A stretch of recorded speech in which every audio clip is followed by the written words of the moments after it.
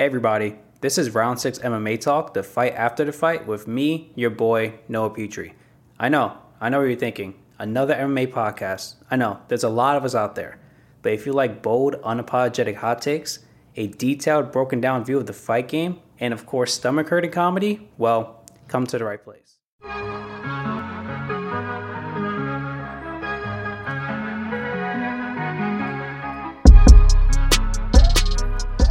What's going on, everyone? This is the second episode of our 6 MMA Talk with me, your boy Noah Petrie. So, I'm going to be going over UFC 274, and my fucking God, was it an amazing pay-per-view, man. That pay-per-view from top to bottom was amazing. The early prelims were great. The prelims were fantastic. The main card, we're going to get into it because half of it's good and half of it's bad. But all in all, honestly, I was happy with what the UFC gave us, even though there were a few duds here and there. But all in all, I really can't complain. I have no reason to complain. It was a pretty good card. But what I'm going to be doing is I'm going to be switching it up. I'm going to be going ass up. So pause. But basically what that means is I'm going to be talking about one of the prelim fights and the fights going forward, then starting off with the main event. Now, I'm only doing this because as far as notes-wise and me analyzing the fights, because I watched everything the second time over, that's how I took the notes. So bear with me. You're going to have to be going through some of the prelim fights, the fights on the main card going forward. Now, I'm only actually going to be talking about one prelim fight, and it was the Trinaldo Roberts fight. So Trinaldo's been fighting for fucking ever, man. That dude is, 43 years old? Somewhere around there, 42, 43. But with the Roberts fight, he put on an incredible performance. Don't get me wrong. A great performance for Trinaldo. He had Roberts hurt multiple times during that fight. There's just one issue.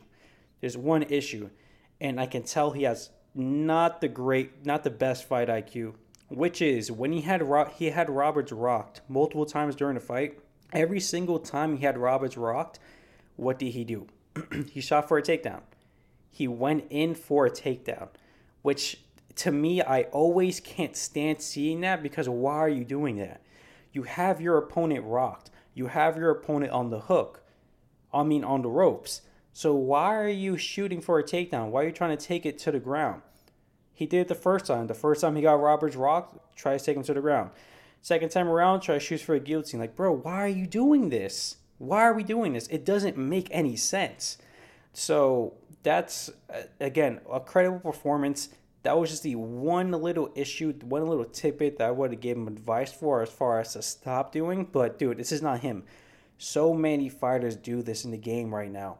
So many fighters, if they have their opponent hurt, would immediately shoot for grappling or shoot for a takedown. It doesn't make any sense.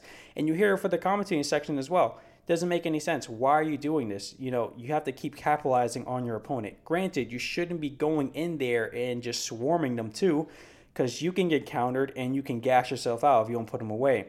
But if you have them hurt, keep doing strategic shots. Do not take them to the ground and eventually be able to finish the fight. But either way, it was a decisive victory for him. Shout out to him. He won the fight. He's old as ever-loving shit, still doing the goddamn thing. But that was the one little tidbit that I would have given. Now, I also want to get into the Tracy Cortez fight. So Cortez against Gatto, right? And I don't want to just go into it because Tracy Cortez is hot as ever-loving shit, right? Because she's arguably one of the most attractive women in MMA. So not to go over any of that. We all know that shit. But what I want to go over is, of course, her wrestling is dominant. That's what her strong suit is. She grew up in that wrestling environment. And the reason why so many people are so high on Tracy is because, one, her wrestling is so dominant, where wrestling is not that dominant of a specialty where we see in women's MMA as of now, and especially in the division that she's in flyweight. So she's undefeated in UFC, and her wrestling is it's a sure thing. She's able to get you to the ground. You're going to be staying on the ground. Now, here's the thing. One, she did do an excellent job getting out of submissions. Gatto was constantly threatening with submissions, left and right, back and forth. She was able to get out of all of them without, honestly, any trouble or any concern. There was one time, I believe in the first round, where Gatto was able to get her into a armbar, and Tracy kind of hyperextended it the same way that John Jones did against Vitor. but she slammed Gato to the ground a couple times, was able to get off. I kind of don't like when fighters do that for the fact that you're hyperextending your arm in a way. So you're injuring yourself there. You could drive it deeper if it doesn't work. If you try to bring it to bring him in the air and try to slam on the ground. But besides that, she did an amazing job getting out of all of the constant submission threats from Gato. Now, her boyfriend is Brian Ortega, who's a submission ace. So I would assume that's something that they train on the regular. When you have someone like that in your corner and honestly on your side, your jiu-jitsu is going to spike up and, become far better very quickly. So, as far as wrestling-wise and as far as jiu-jitsu-wise, ground game-wise, she did an excellent job there. It's the striking that's an issue. She doesn't have good striking, man. She doesn't put combinations together. She very much relies on that wrestling. And if she wants to be, well-rounded and be able to compete against a champ and fight for the belt one day, you have to put together the striking. So I think that's one thing that she definitely wants to work on. Granted, we didn't see it much in this fight because most of the fight was on the ground. But the few times that we saw the striking on the feet, it wasn't great, man. It was not great. It's something that she definitely needs to work on going forward if she wants to reach the upper echelons of the division. And as far as the Royval fight, dude, that fight was, over before it started for the most part. It ended in that first round. And what was pretty surprising to me is the fact that he was able to get a guillotine submission. I've been saying this for a while. Guillotines don't really work in high-level MMA. It's not that it's a bad submission. It's a very good submission. But I'm telling you, if you were to look at all the guillotines that happen in MMA successfully that they tap their opponents with, look at all the ones that didn't work. And of course, you could say that with other submissions, but here's why I'm saying this, right? I've seen this multiple times where a fighter will get another fighter in a extremely, extremely, extremely deep guillotine, and the other fighter is still able to get out. This happens all the time. Now, this doesn't happen with some other, submissions like arm bars, like triangles or whatever, but this typically tends to happen with guillotines. And usually, someone is jumping guillotine when another opponent is trying to take him down or something along those lines for the most part. But, dude, I see this time and time again, and it made me worry about, is guillotine that effective in high-level MMA? And for the most part, what I've seen, especially in the championship caliber, man, it's kind of a waste of your time and a waste of your energy as far as draining out your arm to do it. But he was able to get the finish through guillotine. It was actually pretty funny. He reversed the guillotine to get his opponent into the guillotine to tap him with it. So shout out to him. I believe in MMA news and sphere is Moreno and Kai Kara France are going to be fighting for the interim belt. And Royval, he asked if he can be the backup for that fight. So I think that's a very smart move from the If it is true, I haven't, none of the real sources that I look at clarified it. I've seen it in passing. I don't know if it's entirely true. But if it is, I think it's a smart move on the UFC. You have Moreno, they were originally going to do the 4 fights straight as far as Moreno Figueiredo, which no one wants. In my other mock episodes, I was talking about how I don't want to see that fight 4 times in a row. I don't want to see anyone fight 4 times in a row. But having an interim fight for Moreno, who is someone who is still beloved, and a lot of them argue that won that last fight, against Kai Kara France, who is a fresh opponent, it doesn't do you any harm, to be honest with you. If Kai Kara France wins, then we have a fresh matchup. If Moreno wins, then it's a clearer case on why he should be fighting for the belt again, even though he technically lost. So I like it. I like that idea. Now, I want to go into the main card now. I want to go into Randy Rude Boy Brown against Chaos Williams. Now, shout out to Randy Rude Boy Brown for getting the W. He's from Queens. He fights out of Jamaica, Queens. I'm New York born and raised. I live in Queens. That's my boy. He's doing it for Queens. Shout out to him. Now, going into this fight, I was really, of course, I'm a big fan of Randy, but I wanted to see development in Chaos because Chaos is a great potential fighter. He has legitimate knockout power, like legitimate knockout power. And we've seen this multiple times during that fight where Chaos doesn't land a clean shot, a clean flush shot, and was able to put Randy down. So he has literally legitimate knockout power. He has fairly good cardio as well. It's not terrible. It's not the best. He's still, coming up and is still a fairly new fighter, but from what we've seen is promising.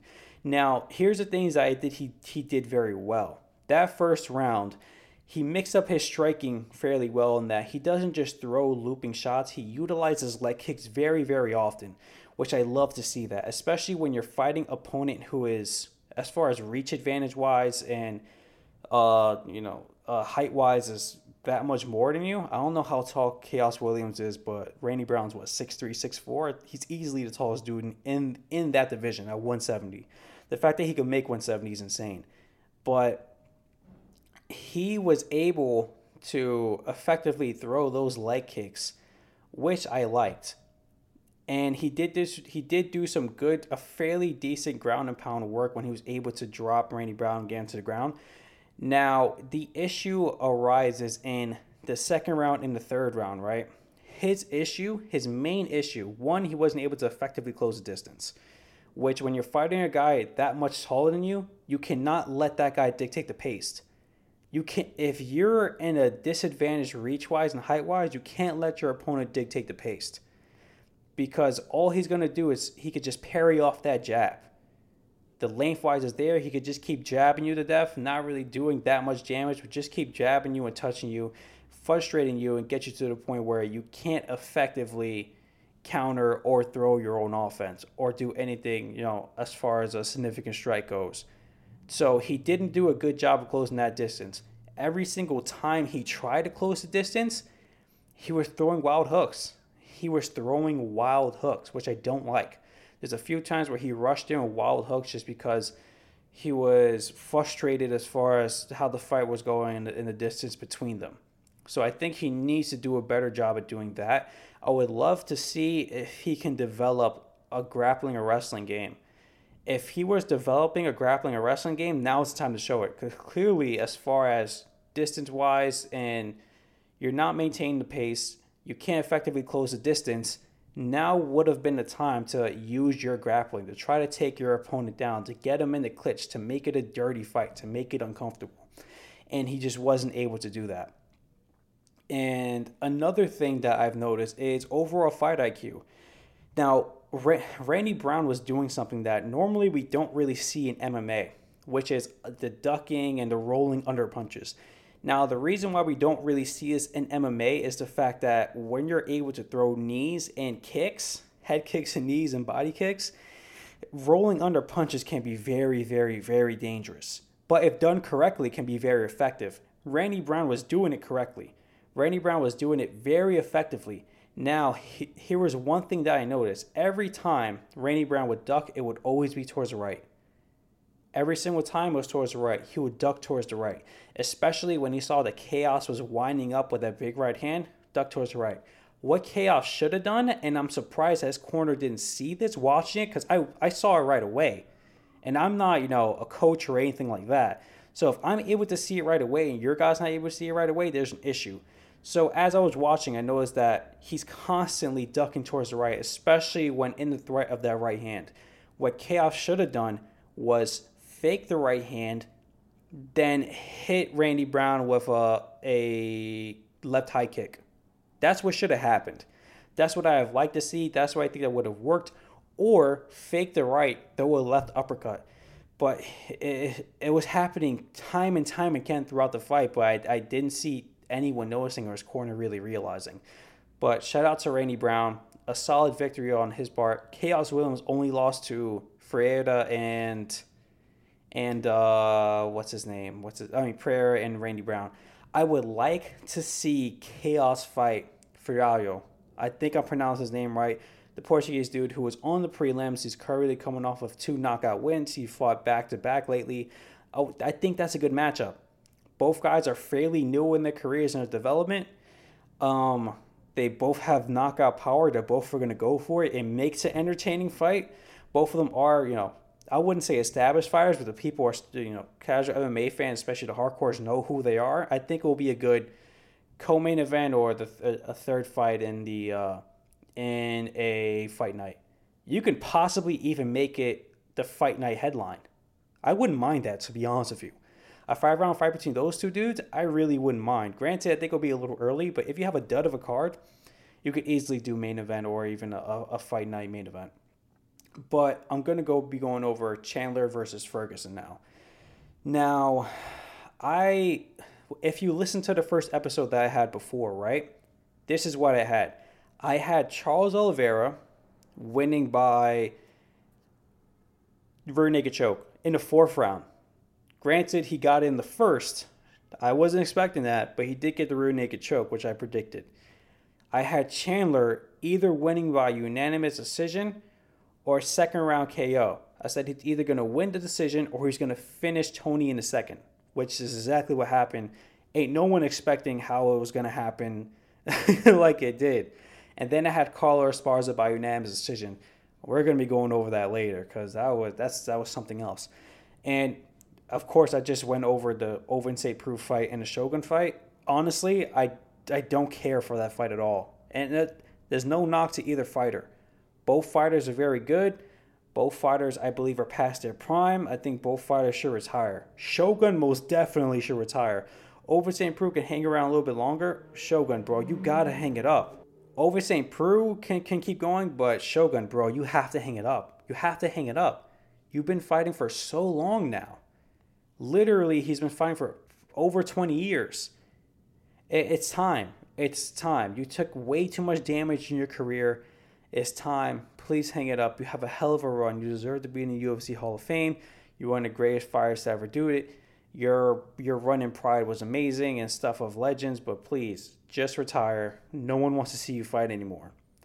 Now, Ovin St. Preux can continue to keep fighting. I don't think he should for much longer. I'm happy that the Cerrone and Lozon fight got canceled. Both of them dudes need to retire too, especially Cerrone. Cerrone, you're coming off of like a 7 to 8 fight losing streak. What are we doing, bro? What are we doing? You're hanging around way too... And he's been in wars and he's been finished many, many, many times. We just have to put an end to it. You have to put an end to it.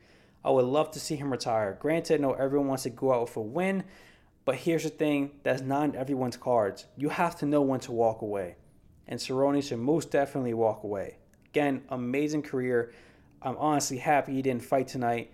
I don't want to see him fight anymore. Joe Lawson's been fighting fucking forever. I don't want to see him fight anymore either.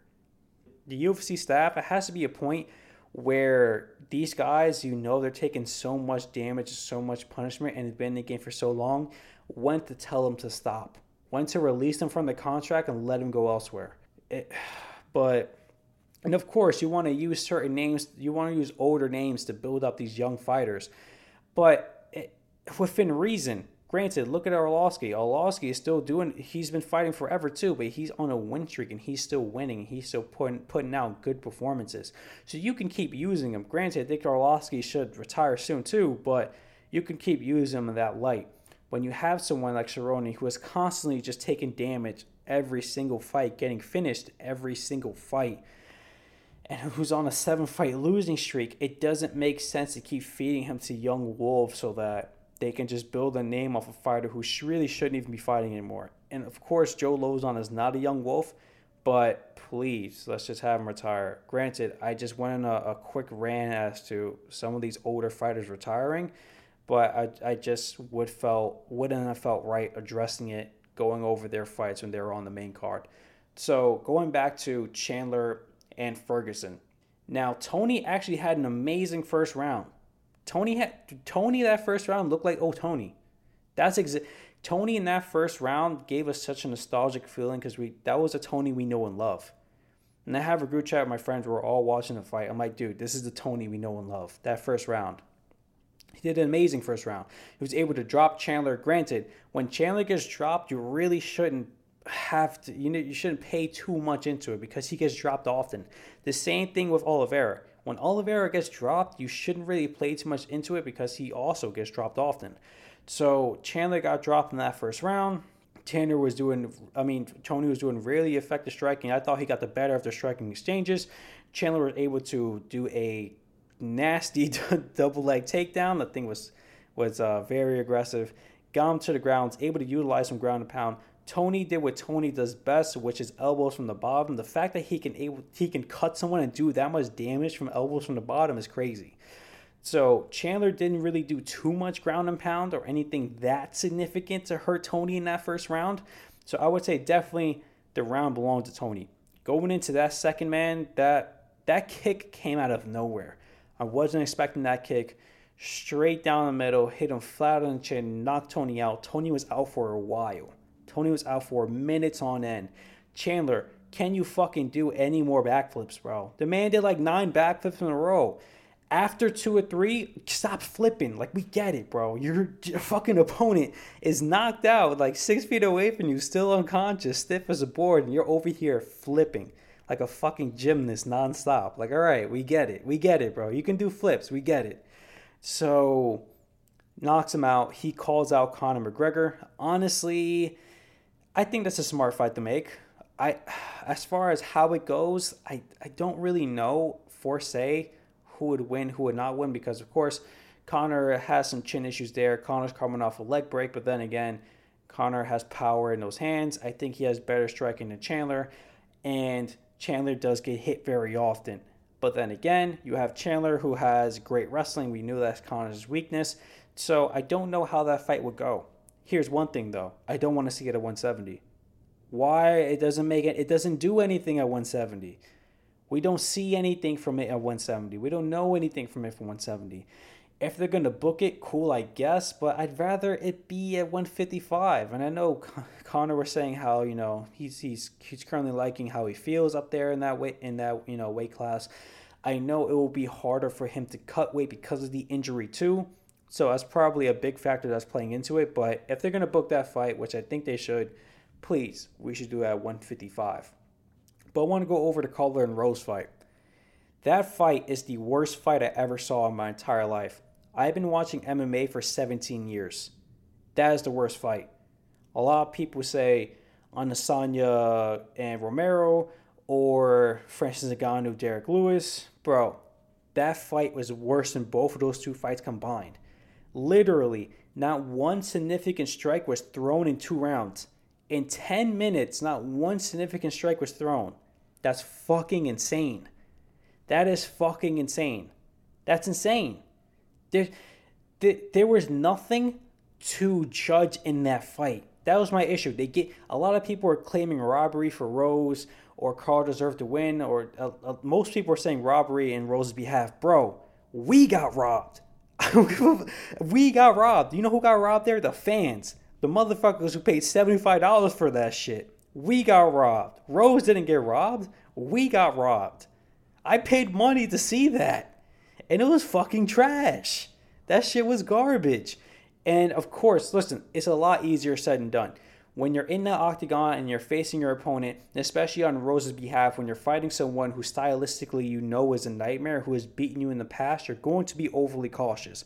I understand that. I get that. That being said, you have to throw some offense. Adesanya did the same thing. Adesanya was overly cautious from Romero's power. But what he still threw offense. He still threw leg kicks. He still, did some striking, but he mostly just won off leg kicks. Bro, he still threw offense. It was a boring fight, but he still definitively threw offense. Rose didn't do that. She didn't do that. Carla didn't do it either. I'm going to be straight with you. She didn't do it either. I'm not defending her at all. But no one should have won that fight, man. There was no clear winner in that fight. Everyone was a loser in that fight. Carla was a loser. Rose was a loser. I was a motherfucking loser. Dana White was a loser. The UFC was a loser. Everyone in their corners are losers for doing that fight camp for them. The fans were losers there. We all lost. Everyone lost there. That fight should have easily been a draw. I can't definitively say who won that fight because nothing fucking happened in that fight. It should have been a draw. It should have been a draw. They should have got bashed for it. Dana White should have dragged them through the mud for it. And for that fight afterwards, it probably would have been a little more competitive. Now, that being said, I know for a fact Dana White is never going to want to book that fight ever again. I know he's never going to want to book that fight ever again. Just how bad this one fight was. Granted, I know if they fought again, it wouldn't be like that. This is really a rare happenstance. But listen, I don't think that fight's ever going to happen again, man. I don't want to see that fight. I want to see Rose fight someone else. I want to see Carla fight someone else. I just don't want to see it. It was a terrible fight. No one should have won that fight. And here's the thing. Rose's corner, usually Whitman and his team gets good advice. Bro, what the fuck happened? What the fuck happened? That was not good corner advice. They kept telling her to play it cautious, to feel it out. Listen, for the first round, you have to do that. You have to do it. You have to play it cautious. You have to feel it out. Maybe even the second round, you play it cautious, you feel it out. You don't feel it out and play cautious for 4 or 5 rounds. You don't do it for 4 or 5 rounds. And we seen that in the last round because she won the last round because she was able to blitz and have some offense there. But, bro, it was a terrible fight. There's really no excuse for it. I don't want to see either lady defending it. It was just a bad fight. I wasn't happy about it, to be honest with you. I don't ever want to see it again. Now I'm going to be getting into the Justin Gaethje fight and Charles Oliveira fight, right? I'm going to be going over the scale stuff later, literally right after this fight, but I just want to go over the fight itself. So, of course, I said Charlie was going to win rear naked choke. Now, how I thought he would get the rear naked choke was either jumping guard, which I saw that's what he did, but Gaethje wasn't going to play that nonsense and got right back up. Or he was able to rock Gaethje of some sorts, climb the back, and get it that way. He completely dropped Gaethje. Gaethje was in... Before Charlie even sunk the rear naked choke, Gaethje was in extreme trouble because Gaethje was on the floor, basically about to be out. But for the most part, Charles' game plan was excellent. He had an amazing game plan. I said it before in my last episode. When it comes to phone booth fighting, there's no one better in that division than Charles Oliveira. He's one of the best fighters in MMA when it comes to phone booth fighting. The in-your-face, in the clinch, middle of the octagon, close quarters, 2 feet away fighting, no one does it better than Charles Oliveira. He switches up attacks. He'll hit a knee. He'll hit a kick. He'll hit you with elbows. He'll hit you with straight punches, uppercuts, jabs, hooks. He completely switches it up every single time. Amazing what he's able to accomplish in that fighting stance. And when it comes to Gaethje's natural fighting stance, he's going to excel at a longer range. He's going to want to utilize those leg kicks very often, which Charles did an amazing job checking them. Gaethje did land a few, but Charles didn't seem fazed by it, and he checked most. Gaethje religiously only throws hooks, wide looping hooks. He needs to... I would like to see Gaethje develop is throwing combinations. He only throws hooks.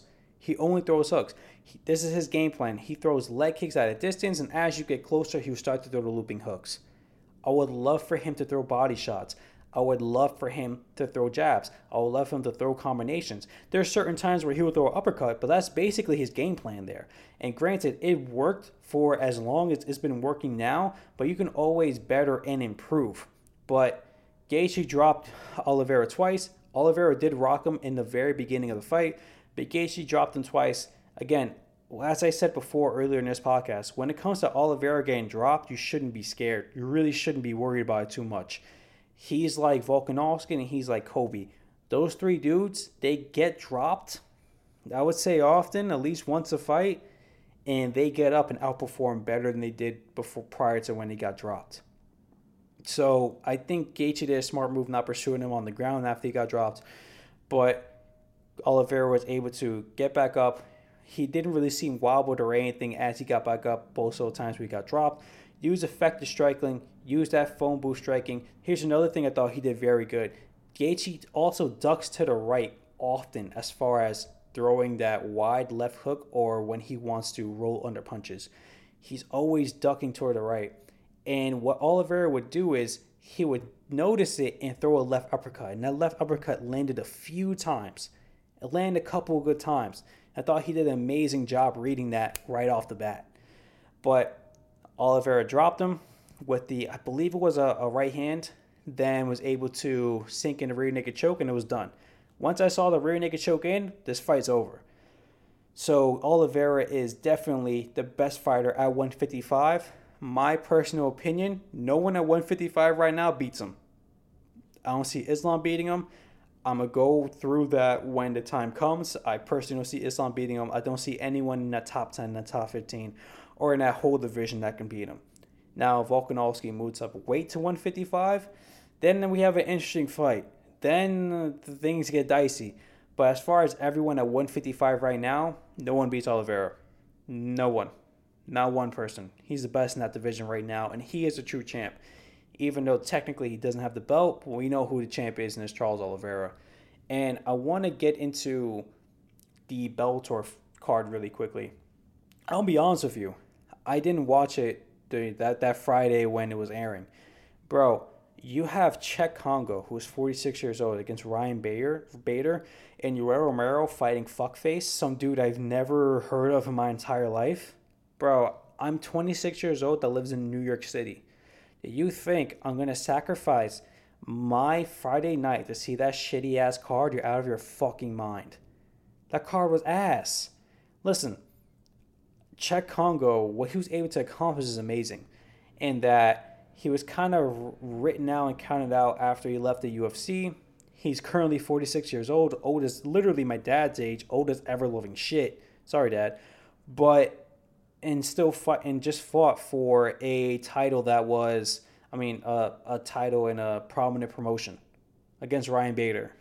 So everyone and their mother suspected Ryan Bader to win. I thought Bader would have won easier. He kind of had to grind it out a little bit. But, dude, that fight wasn't exciting, man. I wasn't going to sit home on a Friday night to watch that fight. I'm going to be honest with you. There's really not much to go over in it as well. Bader grinded it out to get the victory. And for the Romero fight, that fight was a little more entertaining because Romero was really putting the hurting on him. Like, really, really starting to beat the shit out of him in that round. And he was able to put him away. But everyone's expected Yoel Romero to win that fight as well. Here's what I do want to comment on, though. Now, for that fight, right? For that fight, for Yoel's career in general,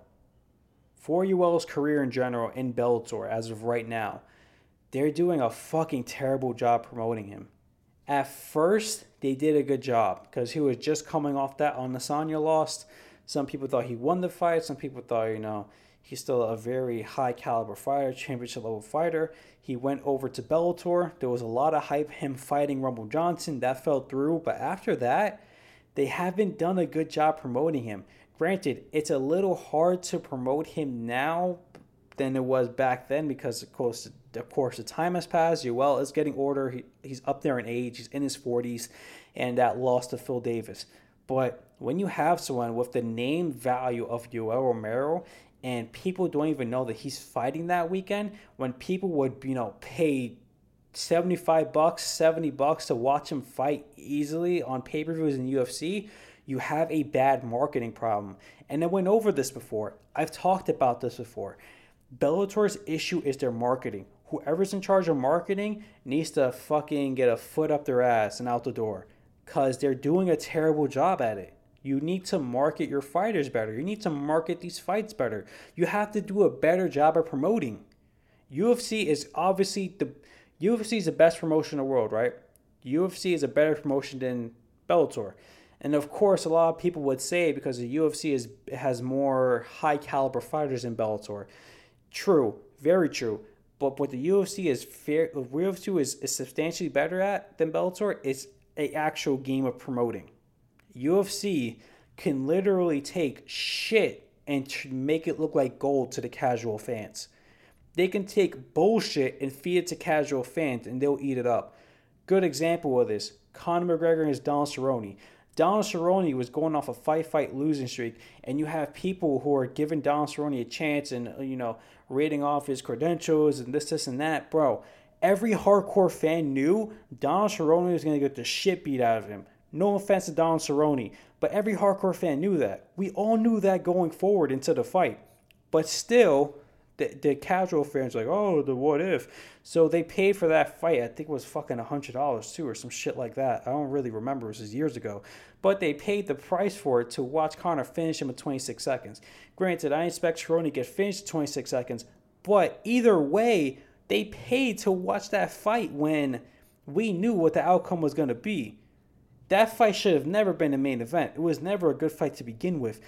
But the UFC is so good at promoting that they can literally feed you, as the Diaz brothers would say, wolf tickets, and the fucking casual fans would buy it.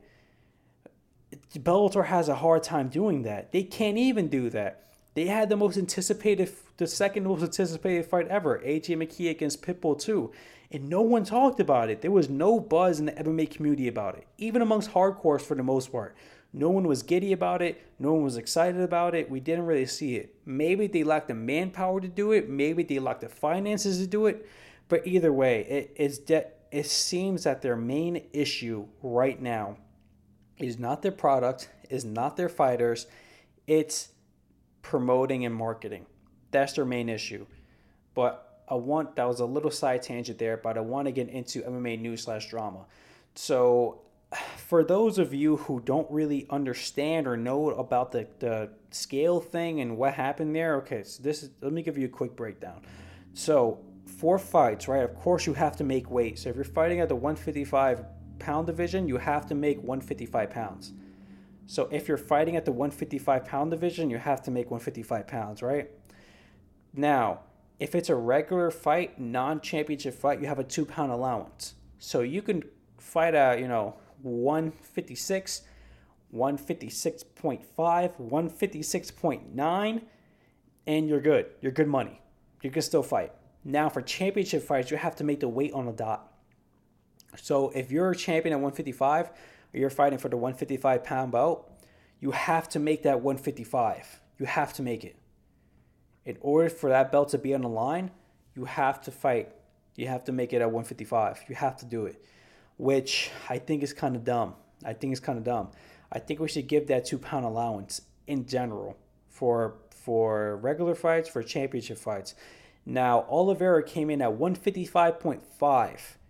So in most people's eyes, it's like, yo, homeboy made the weight. He weighs 155 and a half. Like, what's the big deal? It's just that silly rule set of you have to be at that champion. You have to be in that weight directly in order for it to be a championship fight. If Oliveira came in at 155.1, still the same shit. It's dumb. It should be at least, if you're within that pound, if you're in that 155 pound, you should be good money because you're technically still within that 155 pound. I just think it's dumb. I think it's something we should definitely change going forward. I don't like it. But basically, when that happened, the belt was no longer on the line, so they stripped Oliveira. So they stripped Oliveira. So if Gaethje would have won, Gaethje could have won the belt because it was vacated and he made weight. Oliveira won. And since he didn't make weight, he couldn't win the belt. So that's what happened there. Now, is it really that big of a deal? Not necessarily. Technically, it wouldn't go down as a title defense, even though we know it's a title defense. It's kind of like that issue with DC and John Jones too, right? John Jones knocked out DC that second fight. But because of the picograms and everything else, it got overturned to a no contest. But we know what happened. We know John Jones knocked the fuck out DC. Knocked DC the fuck out. We know that happened. Even if it's a no contest, bro, we know. Let's stop. We know. So it's the same thing. People will be like, oh, he didn't defend his belt. I'm like, bro, we know. He defended that fucking belt. He's still a champion. That's when everyone's saying, yo, he's still a champ. So that's the reason why they did it. I don't agree with it. Either way, Charles Oliveira's obviously fighting for the belt next. There's no way you can give anyone else other than Oliveira the title shot. No way. Literally no way. It will be fucking promotional malpractice to do so. So he is fighting for the belt next, and it would be against, he called out Conor McGregor. Again, Conor McGregor saying he likes to stay at 170, etc., etc. I don't want to see Conor McGregor get a title shot, even because he's coming off of fucking 3 losses in that division. So I think we should definitely give it to Islam. I think Islam deserves it, and I think that should be the fight to make next. And now I'm going to get into the next topic of the conversation, which is Khabib wants Islam and Oliveira for the Abu Dhabi card in September. So he was saying, he was making a case, of course, Islam his boy, for Oliveira to fight him for the belt. He says it's in Abu Dhabi, September, which would be past I'm not knowledgeable about Islamic traditions. Ramadan, I believe. I'm not really sure, but if you're Muslim, I'm sorry, bro. I don't really know about your religion that much, but I think it's Ramadan that happens in the summer or something along those lines. So usually, any Muslim fighters would not fight during that time period because making weight and everything will be extremely tough in training. So they usually fight after. So Islam will be fighting him at this is what Khabib wants. It's September in Abu Dhabi. He makes a case for it. I think it's a fight to make. I don't think Islam's going to win that fight, but we'll talk about that when the time comes. Another big thing that happened during this past weekend was DC makes it to the MMA Hall of Fame. Rightfully so. Rightfully so. DC is one of the top 10 greatest fighters of all time, in my opinion. I don't think he makes the top 5. My top 5, not in order: John Jones, GSP, Anderson Silva, Khabib, Mighty Mouse. Those are my top 5. And then you have other people in that list, like DC, like, what's his name, Fedor, and the list just goes on and on. I think DC's in the top 10. I think he rightfully so deserves to be in the UFC Hall of Fame. It's a no-brainer. People like DC deserve to be in the Hall of Fame. He's a two-time Olympian, even though that doesn't really mean shit in MMA as far as, credentials and getting to the Hall of Fame, that kind of stuff, because that's not within the sport. But just listing off his achievements: two-time Olympian. He's a double champ. He won the belt at light heavyweight, defended it, won it at heavyweight, defended it, which is extremely, extremely, extremely rare.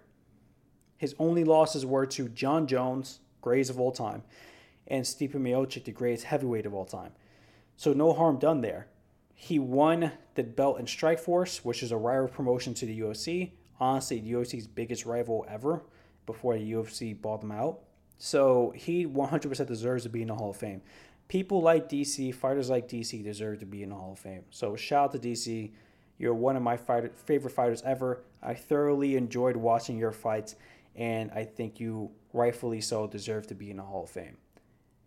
And then we have Sean Strickland blast Kyle Harrison for struggling with opponent. And basically, I believe Kyle Harrison, I don't really follow the PFL. I'm going to be entirely honest with you. I really don't like the structure of it. I don't like leagues. This is why I only watch combat sports. I don't like leagues, bro. I don't like watching leagues, and the PFL kind of does it that way. I'm just not a fan. So Sean Strickland blast Kyle Harrison, because Kyle Harrison, I believe, was fighting a ex-Sambo champion, and she I wouldn't say she struggled, but she kind of had to grind out the victory in a way. And basically, Sean Strickland is blasting her because, that's why she's not in the UFC. She talks all this talk, and she's struggling against no-name opponents. Which, I'm going to be honest with you, I think her last opponent is probably one of her strongest opponents to date, because she's an ex-Sambo champion, and that's, that typically translates very, very, very well to MMA, even though that woman had virtually no MMA experience. But here's the thing. I agree with Sean Strickland, man. I mean, I don't think that she's not UFC caliber. She's definitely UFC caliber. She could definitely compete with the best in UFC. I think she can beat a lot of the best in the UFC. But here's the thing. I don't want to hear about your career. I don't care about your career. I don't care about your fights, because you're not fighting anyone noteworthy. And granted, you can only fight the people that your promotion can put in front of you, so that's kind of a promotional issue as well. But here's the thing. She talks a lot now, and and she calls out a bunch of fighters and shit like that. I'm like, dude, I don't care about your career. I'm going to be honest with you. I don't care about following your career. I don't care about you winning. I don't care about you losing. Until you fight the best, or until you start to fight in these bigger promotions. Like, if she would start fighting in one, I'll take it more seriously. She started fighting in Ryzen, probably take it more seriously. She started fighting in Bellator, I'll take it more seriously. She started fighting in UFC, obviously I'm going to take you more seriously. But until then, I'm not going to take you seriously, because you're not fighting anyone of caliber. You're not. You're just not. And again, you can only fight who your promotion is given in front of you. But I can't get excited or really talk about how good you are when we really haven't seen you fight. We haven't seen you fight anyone noteworthy. So we don't really truly know how good you are.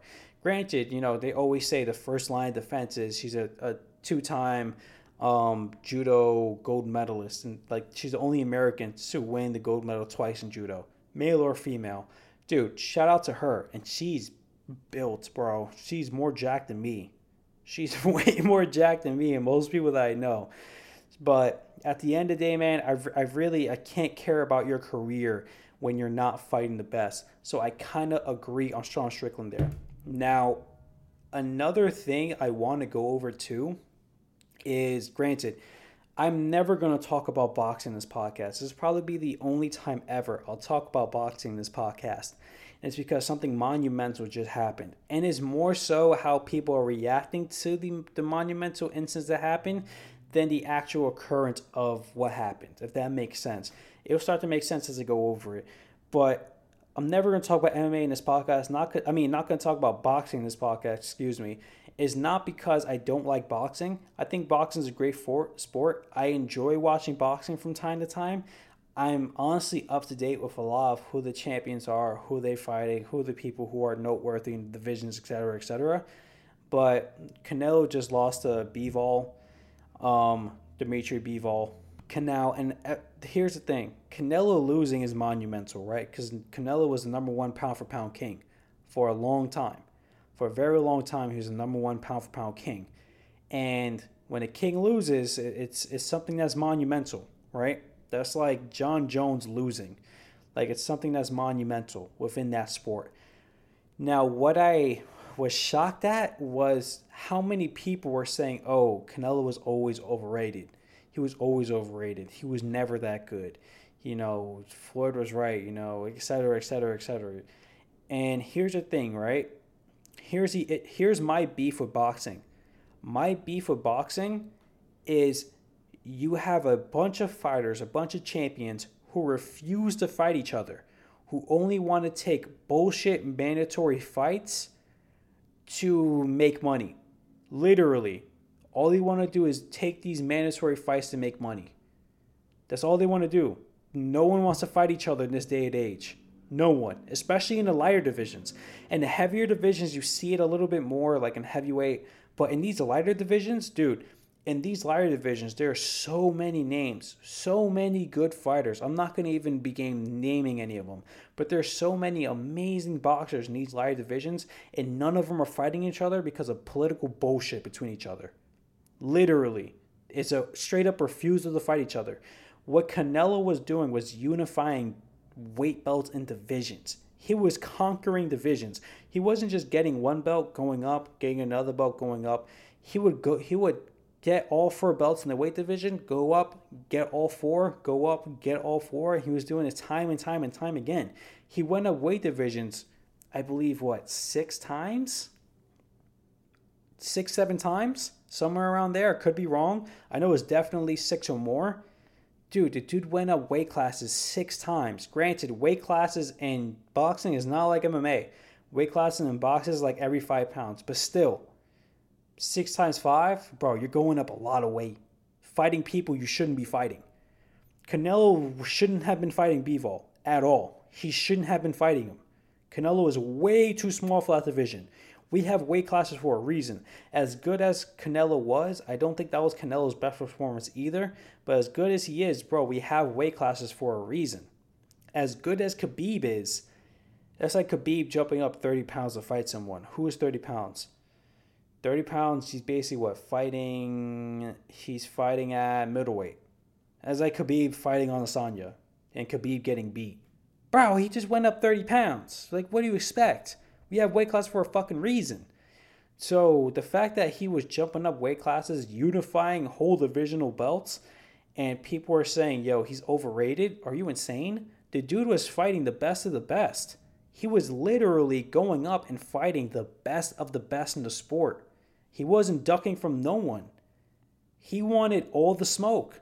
He was fighting the best of his generation. That's what he was doing. He was conquering them all. And yeah, he lost and it's a setback. I don't think he should be fighting this division anymore. I think he should go back down, defend those belts. There's a few fighters he haven't beaten in those divisions that he should defend the belt against that I think he's a favorite over and would beat. But, bro, you can't knock Canelo for doing what he was doing. The man was he was pursuing greatness. He was pursuing greatness. He was building a legacy. He wasn't just trying to be a bullshit champion, defend his belts against a random fucking fodder, and just get paid. Because that's the issue with boxing now. Bro, he was defending his belts. He was getting his belts against the best. Against the best. You can't knock him for that. In an era where this shit doesn't happen anymore, you have to give him his respect. You have to give him his props. In my eyes, he's still the number one pound for pound. And here's the thing. He went up in weight to fight Bivol. Bivol is the best champion in that division. Hands down. Bivol is the best champion in that division. So he didn't go up to fight a weaker champion in that division to get the belt there. He went up and fought the best in that division. Bro, nothing but props to him. And I was honestly shocked at how many boxing fans were just shitting on Canelo after he lost. I'm like, bro, your sport is literally dying. Your sport, literally, no one wants to fight each other. And the one dude who's going up and fighting everyone, you guys are shitting on? Like, obviously, there's an issue in boxing that's beyond just, you know, a whole bunch of, like, politics and promotions and that kind of shit.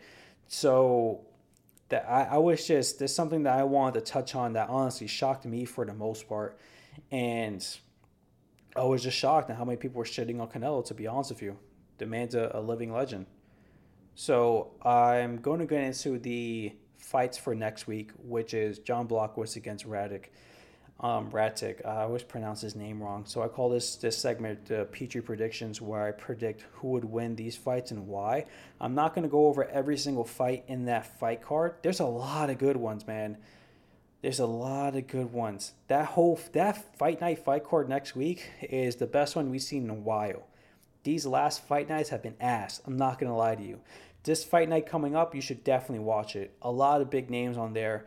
A lot of great fighters. A lot of great fight-star schedule. I'm praying none of them fall through. That fight card is stacked. I really like that fight card. I'm only going to get into two for the sake of timing, which is, of course, the main event, which is Błachowicz against Rakić. Now, this fight is... Whoever wins this fight fights for the title next. That's basically how it's positioned, right? Now, Rakić is a very, very, very good fighter. He's a great striker. He does get into... A lot of his wins are by unanimous decision. So he grinds them out, right? They're all grinding wins. They're decisive wins, but they're all grinding wins.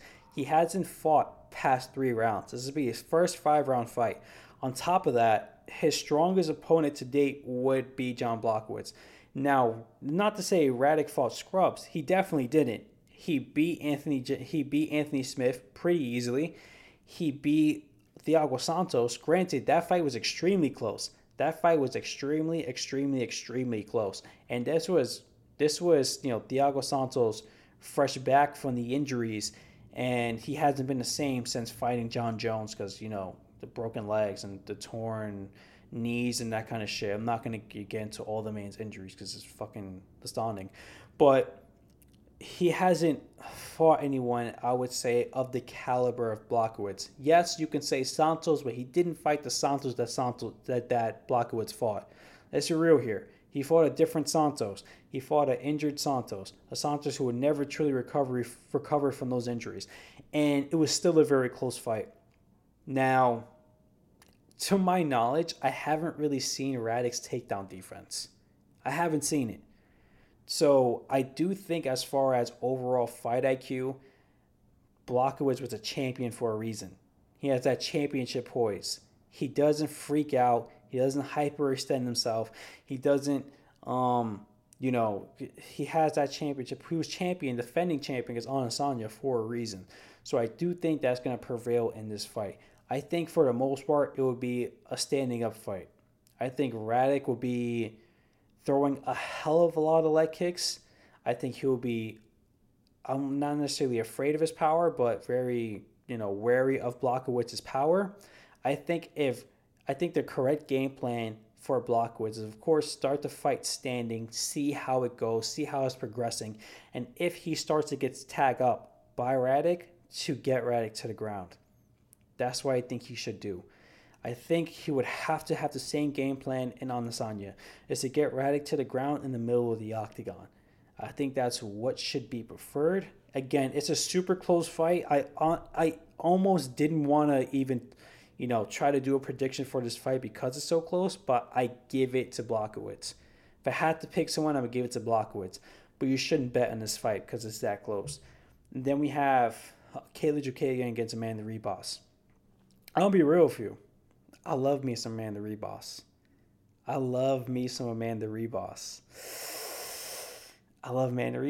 gonna lie to you. Obviously, she's a pretty girl. I'm a fucking sucker for a bubbly personality. If a girl has a bubbly personality, it's a wrap. I'm gonna fall. It is what it is. I'm gonna melt. So, as much as I love Ribas, right? She's a very good fighter outside of just her looks too. So, as much as I love Ribas, I think it's a terrible stylistic matchup for her. I think Caitlin Jukagian doesn't have power, but her striking is far better than Ribas, and she's far taller and bigger than Ribas. I see Ribas getting pieced up for 3 rounds. I think Caitlin will just piece Ribas up at a distance, but front kicks to the body, leg kicks, head kicks, and most importantly, that jab. I just see Caitlin Jukagian just hitting Ribas with a literally endless amount of volume. That's what I see going on in this fight. I'm going to be honest with you. These are the only 2 fights I'm going to go over for the sake of timing. But guys, I hope you enjoyed this episode. Again, as I said before in the first episode, these episodes will be dropping every single Monday morning. So make sure to tune in Monday mornings for these episodes. And I hope you have a great day, guys. Bye.